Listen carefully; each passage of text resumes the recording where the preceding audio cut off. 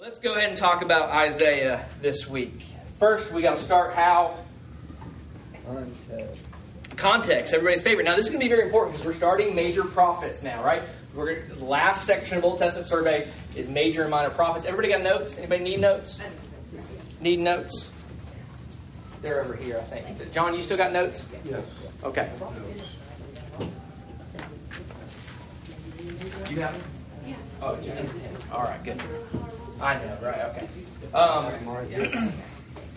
Good. Okay, so we're starting.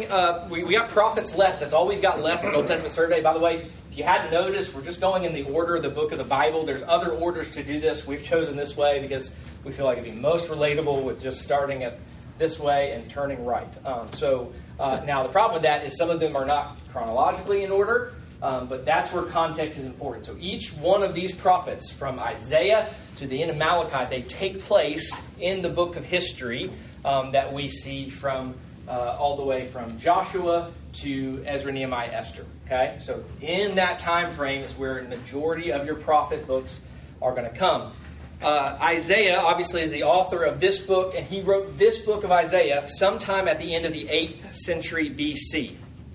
Really, where he comes in is somewhere in the middle of 1st and 2nd Kings. So if you notice, if you remember what happened from our history study, both Israel and Judah, they've split. They've been slipping further and further into idolatry for years until finally God had enough of Israel and sends the Assyrians to conquer them. Now, Isaiah is in Jerusalem after the Assyrians have conquered the north, and now the Assyrians are headed towards Judah. Now, you remember this. We covered this in 1st and 2nd Kings, right? But this is the time Isaiah is prophesying. Now, this is where it's difficult for us when we come to the book of prophets, is we want to start at Isaiah and immediately go like all the way back to Joshua and just feel like, okay, he had to prophesy sometime in here. Let's keep it in order. Let's go the prophets through the history. That's not how the canon we have is constructed. So it's really important that we understand the genres of Scripture, right? You have law and Pentateuch in the first 5 books. You've got history, which is what we just covered, again, from Joshua all the way to Ezra, Nehemiah, Esther. And now we also covered the Psalms, the poetry, and wisdom literature. And now we come to the prophets. And the prophets do take place within that realm of history again. So Isaiah is in Jerusalem. The Assyrians are headed towards Judah. And we can actually read the narrative of how Jerusalem survives Assyria, because it's given to us in Isaiah chapter 36 through 39 as we see God's miraculous grace there. But taking a step back, when we talk about historical context, we need to take a step back and look at the redemptive history, right? Because Isaiah is prophesying in a crucial moment of redemptive history. Because Israel has been destroyed, scattered by the Assyrians, and Judah's own existence right here is hanging in the balance. So much of the focus of the book is on the sin that brought Israel and Judah to these breaking points. Sins like idolatry, like chasing after other gods, the gods of the world around them. But amazingly enough, the redemptive historical role of this book is greater than all the sin and punishment of Isaiah's day. Rather, Isaiah also spends a lot of time pointing explicitly and repeatedly towards the future. In fact, more than any other book that we've looked at so far, Isaiah points forward to a time of comfort for the afflicted people of God, to the time when God will visit His people, when God will send forth the Savior, and He will restore the world, bringing a new heaven and new earth. And so that is the context that we see quite a bit in the book of Isaiah. Now we move to theme. We need to get a feeling for the setting that the book creates. We're supposed to really envision here a courtroom setting, okay? So just go ahead and get that Law and Order music playing in your mind a little bit, okay? Especially in the second half of the book. God is the judge, and in many ways, He's also the prosecutor. He's calling His covenant people to court, and they are to give an account for their actions and to establish the truth. Isaiah is like the lawyer executing God's case. And I know that we are a new covenant creation, but if you could even picture the reality of what it would look like as an old covenant people to sit in a courtroom with God as the judge and prosecutor and Isaiah as the lawyer, if you're not trembling a little bit, you don't know your sin very well, and you should, because that's what's happening here. What's interesting is that the whole earth is called upon to come and hear this case, to hear this establishment of the truth. And here's the truth. The truth is this: Yahweh is the only God. That's what's on the table here. Right? There are 4 reasons here. You have those in your notes. Boy, that was a really big footnote I put at the end of that thing. That was on authorship, though. All right. Exhibit A. You should do the bum bum. No, don't. Exhibit A. He alone is holy. The Holy One of Israel. Whereas the idols are the creation of man's idolatrous hearts, and the people are sinful. So he alone is holy. Exhibit B. He alone is high and lifted up, or majestic. Whereas the idols and kings of the earth are lifted up only in vain pride. So he alone is holy, he alone is high and lifted up, majestic. But he alone also controls history. Exhibit C. He alone controls history. He sees and controls the future. Whereas the idols and great kings of the nations cannot do a thing. They cannot save anyone. And then exhibit D. He alone can save, bringing peace to the earth in the form of a new creation, whereas the idols cannot save and the kings only bring war. So every redemptive historical theme, bar none, runs through Israel and points with a megaphone into the future towards Jesus Christ's ministry. Did anybody miss any of those? Do I need to go over them again? Okay, got them. So this thematic statement really could go on for as long as the book of Isaiah itself. However, those 4 exhibits will suffice for now. All of the redemptive historical themes that appear in the book work themselves out in this context of challenging Israel and challenging Judah for their idolatry, but yet pointing toward the future. And it's in pointing toward the future where we'll encounter this important phrase that's going to appear a whole lot of times before we're done with the prophets particularly, and it's the phrase, the day of the Lord. We're going to hear a great deal about the future in the day of the Lord. This eschatological king, the Spirit, and Yahweh's star witness in this case against his people, and that being his servant with a capital S, the anointed one, Messiah. You've got there your outline with pivotal text. I won't go through those, but remember that's a great resource for your Bible reading plans, kind of help you make that big theme a little bit smaller as you're reading through this book. Remember, this whole study is geared towards the idea that you are reading through the book of Isaiah, right? If you're not reading your Bible, Old Testament survey doesn't do much for you, right? But this is all with the presumption that we're reading the Bible daily, and it's a great tool for that. Let's go ahead and go to theme text. We're going to open up to chapter 6 of Isaiah first. Be spending a lot of time there because there's a lot of themes that we see take place there. In fact, there are tons of other texts that we could go to.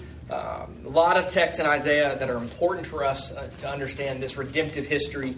But we could spend, honestly, one day. I'm gonna preach through this book one day, and we'll see what that pace looks like. But we could spend as much time in Isaiah certainly as we did in Genesis and in Exodus for sure. But time is limited. So we've got to pick and choose just a few that embody the thrust of the book as a whole. So chapter 6 is probably the best place to start. We know chapter 6 pretty well. Everybody familiar a little bit, but it takes place in chapter 6 of Isaiah, aren't you? And here we encounter most of the themes in the book. And we know what happens. What happens? Isaiah has what? He has a vision, right? He sees the Lord. He's seated on his heavenly throne. He's arrayed in dazzling holiness.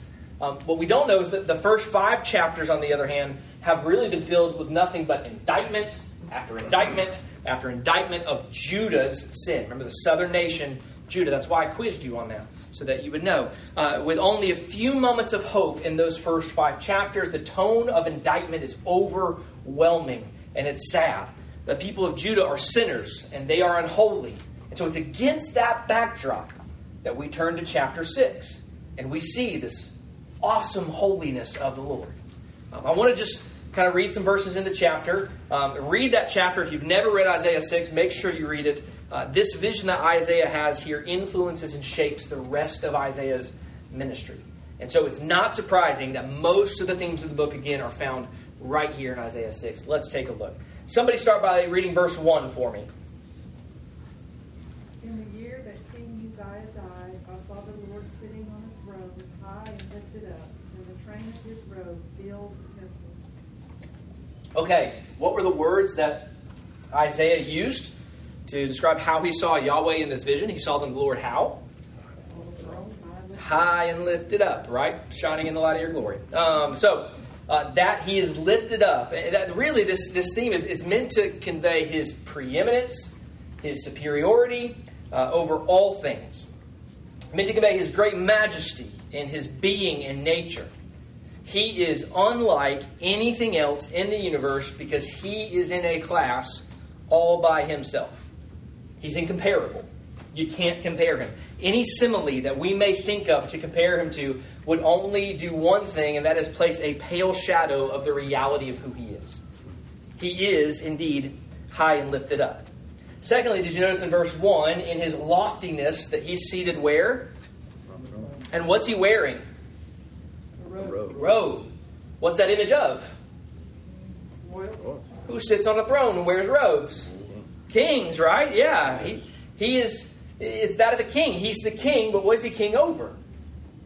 King over the entire universe, right?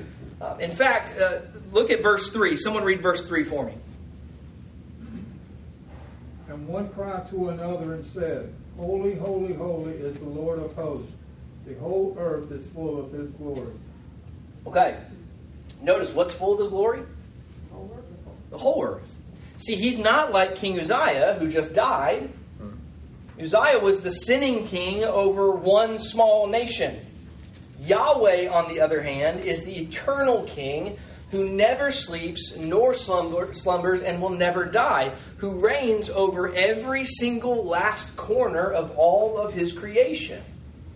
So the fact that Yahweh's glory fills the whole earth means something.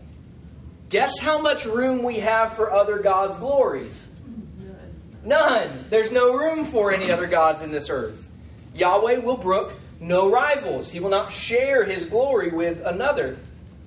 Only one God exists, and it just so happens that this only God will be the one who receives all the glory. And so Yahweh's insistence that there are no other gods is going to be something that's repeated all the way through Isaiah, just over and over again often. But what's the adjective in verse 3 that's used to describe him? Oh, we know that one, don't we? It's adjective holy. It's only repeated 3 times like this in the Bible to describe one being, and it is Yahweh. It's his one overwhelming attribute from which spring the glorious manifestations of all of his other attributes.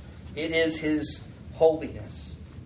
To be holy, as we discussed when we studied, anybody remember that book of Be Holy? Therefore be holy as I am holy. You're going to make me preach through it one day. Dude. Leviticus. When we talk about that, right? It's close. It really was. To be holy means what? What does it mean? Set apart. Set apart, right? Yeah, like utterly distinct and different. And just as it does to be high and lifted up, but added to that distinctiveness and difference is complete uprightness, perfect uprightness, and ethical purity. Yahweh does not have a single moral imbalance in him whatsoever. He is completely righteous in all of his dealings, in all of his ways. Everything he does and everything he is marked by inviolable sanctity. That is why Isaiah's most common name for Yahweh will be the Holy One of Israel. So one thing that Isaiah will do for the rest of the book is to compare everyone else to Yahweh, but he doesn't just compare them to the way we would compare God, right? Is to say, well, our God created the world, yours didn't.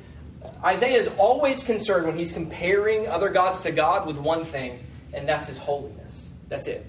He loves to compare those other gods to Yahweh's holiness. The people are sinners. The kings of the earth are corrupt. The idols of the nations are nothing more than the corrupt inventions of men's evil hearts. But Yahweh, He's holy. He's distinct, different, and perfect uprightness and ethical purity. Okay, so now we look at verse 5 of chapter 6. What does it say? Then I said, Woe is me, for I am ruined, because I am a man of unclean lips, and I live among the people of unclean lips. For my eyes have seen the King, the Lord of hosts. All right, so what I want to point out in verse 5 really is the sinfulness of the people, right? Even Yahweh's own people. They are, as the text says, unclean.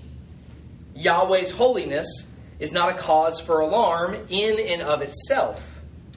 The problem arises when Yahweh's holiness rubs against the sinfulness of His creatures, especially His covenant people.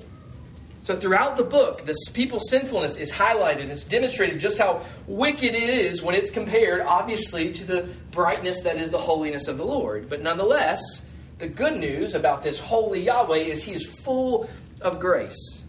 See, in the following verses, Yahweh takes the initiative and purifies Isaiah to enter into His service. He forgives Isaiah's sins. He sets his sins apart. So the themes of Yahweh's grace and long-suffering with Judah is also something that's seen in every turn in this book. Well, from verses 9 to 12 of chapter 6, there's so much we could talk about. Sin blinding the people, preventing them from seeing the divine glory. Sin deafening the people to the word of the Lord. The people's helplessness in that very state. Exile as punishment for their sin. We've seen that in 2 Samuel. And so on. But I want to turn your attention to verse 13 now. Somebody read verse 13 for me. But yet a tenth will be in it, and will return and be for consuming, as a terebinth tree or as an oak, whose stump remains when it is cut down, so the holy seed shall be its stump. Okay, that's great. After the exile that's described, the exile is actually described in verses 11 and 12, there's going to be a return. Okay? And through the nations, and even though they'll be cut down in a terrible way, there will nevertheless be a remnant. Like the way a tree leaves behind when it's cut down, a stump. Right. So what key, let me ask you, there's a key redemptive historical word there in verse 13. Does anybody know what that word is? When we think about redemptive history, it's a key word.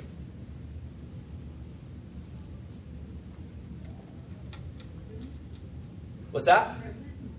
Not remnant. Well, it depends on what version you have here. No, not remnant. It's in the last line. Holy seed. The holy seed. Why is seed a key redemptive historical word, everybody? Who can tell me? Genesis chapter 3, verse 15, right? Remember the promise, the very first promise of the Messiah, right? He will bear his seed, his offspring, he will bruise, his seed, let's go there. I'm going to mess it up. Genesis 3:15. We have to understand this. Remember, this is the text the rest of the Bible explains and does battle with over and over again, okay? Verse 15. And I will put enmity between you and the woman, and between your seed and her seed. That's plural, right? Then it goes singular. He shall bruise your head, and you shall bruise his heel. So when we see that word seed, we know we're talking redemptive historically. We know that all of the Bible and all of the Old Testament has been looking for that seed, the singular seed. Well, God has not forgotten that promised seed and his plan of redemption, even if he has to take punitive actions against his people. So, this vision of the Lord is juxtaposed with the sinfulness of the people. It always ends on grace. The holy seed will return. And this is actually something we're going to see in all the prophets, okay? Bear with me, because it's going to be a lot of this similar messages. They will all have messages of destruction, make you blush a little bit. You'll be like, woof. And then there's calls to repent, and you'll be like, yes. But they always end on grace and a remnant. Always will remain. Specifically in Isaiah, the grace that he'll prophesy about in the light of Judah's oncoming enemies. It's the promise that God will recreate the universe after the exile. We're going to look at that in a moment. I'm just not going to get finished tonight, but that's okay. 66 chapters is a lot, right? So, the next section, we are going to turn all the way to chapter 7. Chapters 7 through 12 is all about how that grace in chapter 6:13, that seed, that remnant, how it's going to be accomplished. How is this remnant going to be saved? It's the prophecy of a coming eschatological. Who wants to tell me what eschatological means? Of the last days. Regarding end times. Every time you hear eschatological, eschatology, it's regarding last things. Think future end things, all right? If I were to put revelation into that, it would be much better. But revelationological is not a word. So eschatological is where we're going. Okay, we're talking about end times here. So this is what we're kind of looking for. It's a prophecy of that coming end times king, that final king in the line of David, who's going to defeat the enemies of God once and for all. So let's go ahead and someone read chapter 7, verses 13 through 17 for me. And he said, "Hear then, O house of David, is it too little for you to weary men that you weary my God also? Therefore the Lord himself will give you a sign. Behold, the virgin shall conceive and bear a son, and shall call his name Emmanuel. He shall eat curds and honey, for he knows how to refuse the evil and choose the good. For before the boy knows how to refuse the evil and choose the good, the land whose two kings you dread will be deserted. The Lord will bring upon you and upon your people and upon your father's house such days as have not come since the day that Ephraim departed from Judah to peace of Syria." Okay, good. Thank you, Melody. All right. So let's start at the house of David. What's the house of David? Can anybody tell me what that is? Say the house of David. The temple. Not necessarily the temple. We're thinking more allegorically. His lineage, his family, right? We think of houses from the Knight families or something like that. It really is referring to, when we think about the house of David, we think about the kingly line, right? The kingly line that David, of Yahweh that David, the kingly line of David that Yahweh promised in 2 Samuel chapter 7 would continue forever. Well, okay, let's think about the context here now, okay? Two armies, they're coming up to Jerusalem to attack. They just destroyed Israel. Remember, how many of the tribes of Israel were in the northern kingdom of Israel? 10. 10 tribes absolutely obliterated by these coming armies, and there's only 2 left, and they're in Judah, okay? So a little bit of freaking out's happening at this point. So the house of David is in trouble. In fact, let me read chapter 7, verse 6 that helps us understand this a little bit. It says, "Let us go up against Judah and trouble it, and let us make a gap in its wall for ourselves and set a king over them, the son of Tabal." Okay, that's a problem. What's their plan? They want to remove what? The king. That's a problem, right? That's particularly if you're thinking of the house of David, the promise of 2 Samuel 7, place him with another. So to assure the king of Judah that his line will not be broken and that the house of David will indeed remain, Yahweh gives this sign that Melody just read. And that sign was of a young woman who will have a child. And as it says in verse 16, before the child's a few years old, the attacking armies are going to be overtaken by another. So the house of David will be safe again for a while. Now, it probably is a good time right now to take a brief detour and discuss the way Old Testament prophecy works. Have you ever wondered about that? We're going to start by asking this question. What is this passage in Isaiah 7 most famous for? That Melody just read her passage, not mine. Birth of Jesus, sure. Yeah. Right. Virgin birth of Jesus. Did you get that? In Matthew chapter 1, we're told that Jesus' birth by the Virgin Mary fulfills this prophecy. Jesus is the final king in the line of David. Jesus is Emmanuel, otherwise known as God with us. So this passage we just looked at, it prophesies the birth of Jesus Christ some 700 plus years later. But that's not what I just described that happened. I just described that a baby would be born in Isaiah's day before Assyria comes from the north. In fact, that's exactly what happened. Look at chapter 8 of Isaiah. Someone read verses 3 and 4.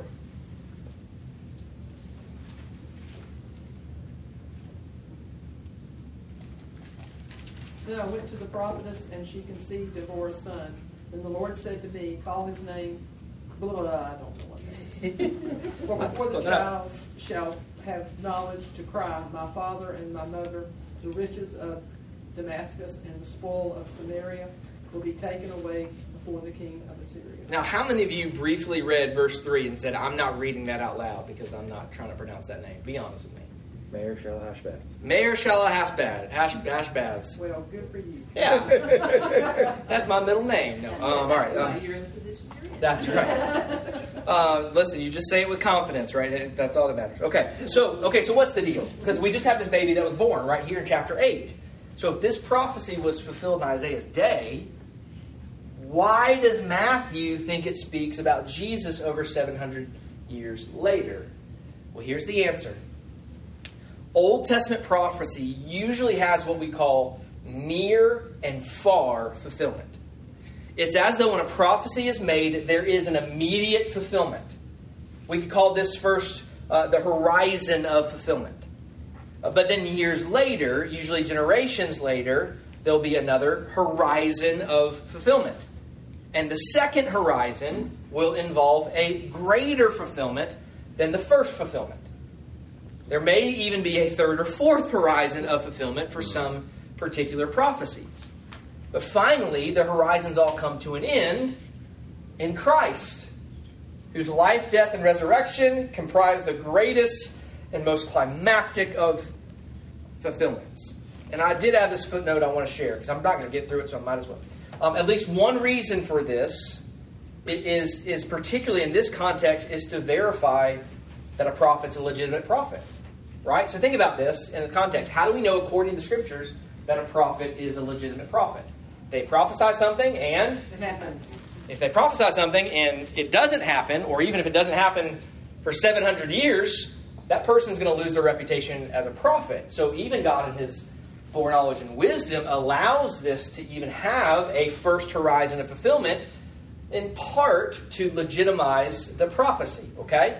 That's Deuteronomy 18 that gives us that test there. So an example of this is right here in Matthew chapter 7, chapter 8, in Isaiah 7 and 8 and Matthew 1. So yes, a young, virtuous woman had a child, which served as a sign that Yahweh would protect the house of David.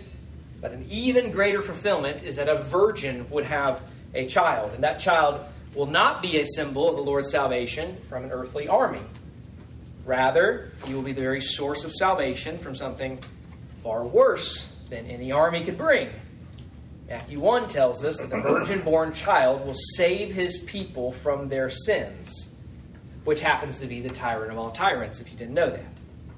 But there's another form of typology here. Does anybody remember what typology is? You could put it in your words. Man, I knew I should have given a quiz, you know?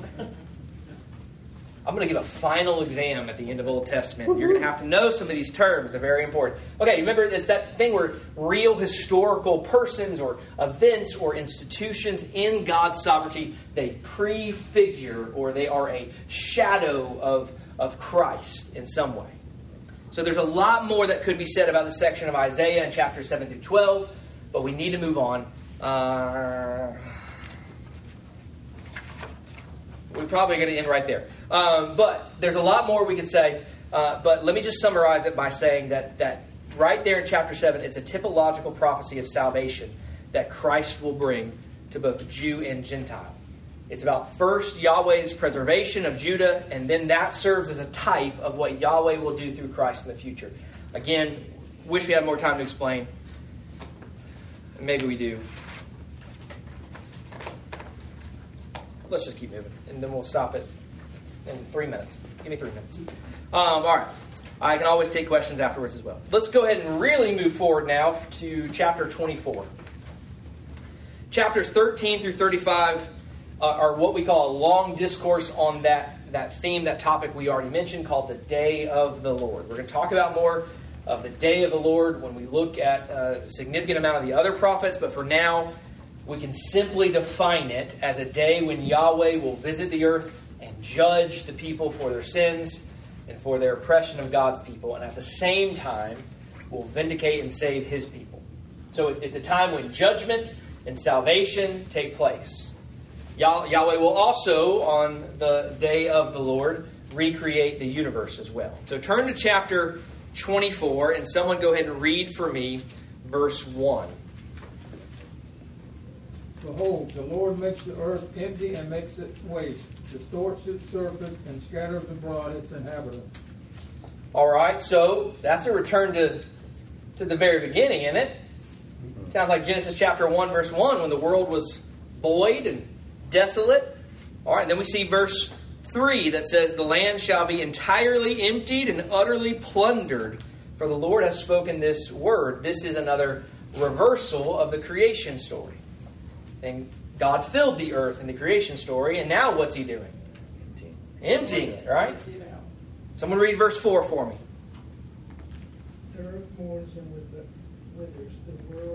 The world fades and withers, and exalted of the people of the earth fade away. All right, so it dries up and withers. That's kind of the opposite of Genesis chapter 2. When God watered the land, now He's drying it up. Whole scene is meant for us to see that creation is being undone. And why? Verse 5. The earth is also defiled under the inhabitants thereof, because they have transgressed the laws, changed the ordinance, broken the everlasting covenant. Ah, so the reason is sin. Sin is calling for Yahweh's justice upon the earth. In the context, He's calling for the nations of Babylon to come and destroy the nations. They are the ones who will destroy everything, but they are serving as instruments of Yahweh's judgment. The imagery here is to describe that judgment is that of creation running backwards. So here we have another near and far fulfillment. Babylon will invade all the nations and destroy their land, but in the distant future, Yahweh Himself will bring an eternal and permanent judgment, which will include the refurbishing of the whole universe. Okay? Any questions about that? So we're kind of in a reverse creation right now, I would say. And so it depends on your eschatology, but yes. It's not getting better in this world. It's getting worse and worse and worse. Yeah, in fact, I would believe that would take place probably more in the eschatological view of all millennialism than anything else, which says that this is the millennial age. So it really has to do with your view of end times, that this is the 1,000-year reign. Carried along that view is the idea that the earth is going to get worse and worse and worse and worse and worse. God is going to return on that point in time. There is no such rapture which pulls you away. At that point in time, all of it's going to take place right here. The world's going to be judged, as people are going to be saved, and the new heavens and new earth will be recreated at that point in time. That's one eschatological view. There are several others. The post-millennial view actually believes that we're going to usher in that kingdom to such a degree that we're actually in the recreating process a little bit ourselves. So that really depends on your eschatological view, but I actually would agree with that. That I think that we're part of that, watching the world in the reverse creation order. Sure. That's good. All right, let me apply it and we'll go home and finish the rest tomorrow. I don't have too much. I got like one page here. So, but I'm still going to save it for you, okay? Listen. One application I want to say, just to close, and that is this. What we need more than anything, I really believe, is a vision of God like Isaiah had. Now, I don't mean that we need to be caught up in a vision per se, but what we need to do is we need to catch a glimpse of Yahweh's holiness and glory the way Isaiah did. Because here's the reality. If we can see the Lord a little bit better for who He is, it'll change the way we see everything else. Exactly. And that in turn, seeing everything the way we should will change the way we live. We will desire to be more personally holy. We will desire to be more humble, more patient and forgiving with others. We will be more earnest in prayer, more zealous in missions and evangelism and so on. And what I'm saying is essentially this: all right living begins with right thinking about God. So to that end, what we need is higher and loftier truer and more beautiful thoughts about the Holy One of Israel. And Isaiah can help us with that. So read Isaiah. We'll pick up the last of that really quickly tomorrow and probably start Jeremiah and Lamentations, which I wrote as one. See how that works. Any questions? I think it's amazing that it was with his lips he was undone. Yeah. It didn't say with his heart or with his eyes or with his ears. It was through his lips. And aren't we supposed to proclaim with our... Yeah, well... I just think that of all the ways he was undone, it was with his lips. Well, particularly when you understand that he was a prophet, right? That this was the very way that God was going to use him was through his lips. And it comes into the presence of God, and he's immediately aware of how unclean his own lips are before he can proclaim the true message of the gospel. Well, what does Jesus say about the connection between the mouth and the heart? Right. So That's right. It's not what goes into a man that the Bible defiles says what comes what out. comes out. That's right. With our lips. What comes out of the mouth comes That is a from good the heart. reiteration. You're right. That's right. Anybody else? All right. Read the book of Isaiah sometime this week, as you're doing all your other Bible readings. And you have a helpful Bible study till now. Remember what the purpose of all this is. You're going to get questions about Isaiah one day. You're going to have a great resource to help understand how Isaiah points to Christ. I was telling whoever was here earlier this week, I'm almost done with one of my research papers, and it should be really easy because the topic is preaching Christ from the Old Testament, right? But I'm really thankful for my school because they promote this as one of the very core things of what it means to be a pastor and preacher, is that the Old Testament is about Jesus. And if we don't know where Jesus is in Isaiah, then we will absolutely not have a right view of who God is, right? What is knowing God, but knowing Jesus Christ, his Son, right? And so we have to understand this, and if we're not digging down deep and paying attention and thinking through how does this show us Christ, then we're going to miss a good 2/3 of the scriptures we have, right? Okay. Thank you guys for being here. Let me pray for you and you'll be dismissed. Lord, thank you so much for this book of Isaiah. Thank you. We only covered a couple chapters tonight, but even though we saw very prevalent themes of your holiness, Lord, the day that we long for, the day of the Lord that's coming quickly, it's a day that's been inaugurated through Christ, but as we wait its full and final fulfillment, Lord, help us to be like Isaiah and the ability to speak your truth, to proclaim your goodness and holiness to a lost and dying world. And Father, would you reveal the idols in our own hearts as well as we seek to do that? Would you be with us and give us much grace because we're in need of it, and we thank you that even in the midst of the judgment of the people's sin, Father, you always end on grace. And Lord, we thank you how that teaches us about your Son, Jesus, and the grace he gives to us through his death. We love you, Lord. Be with these sweet people now as they go a separate ways and aim to live for you in Jesus' name.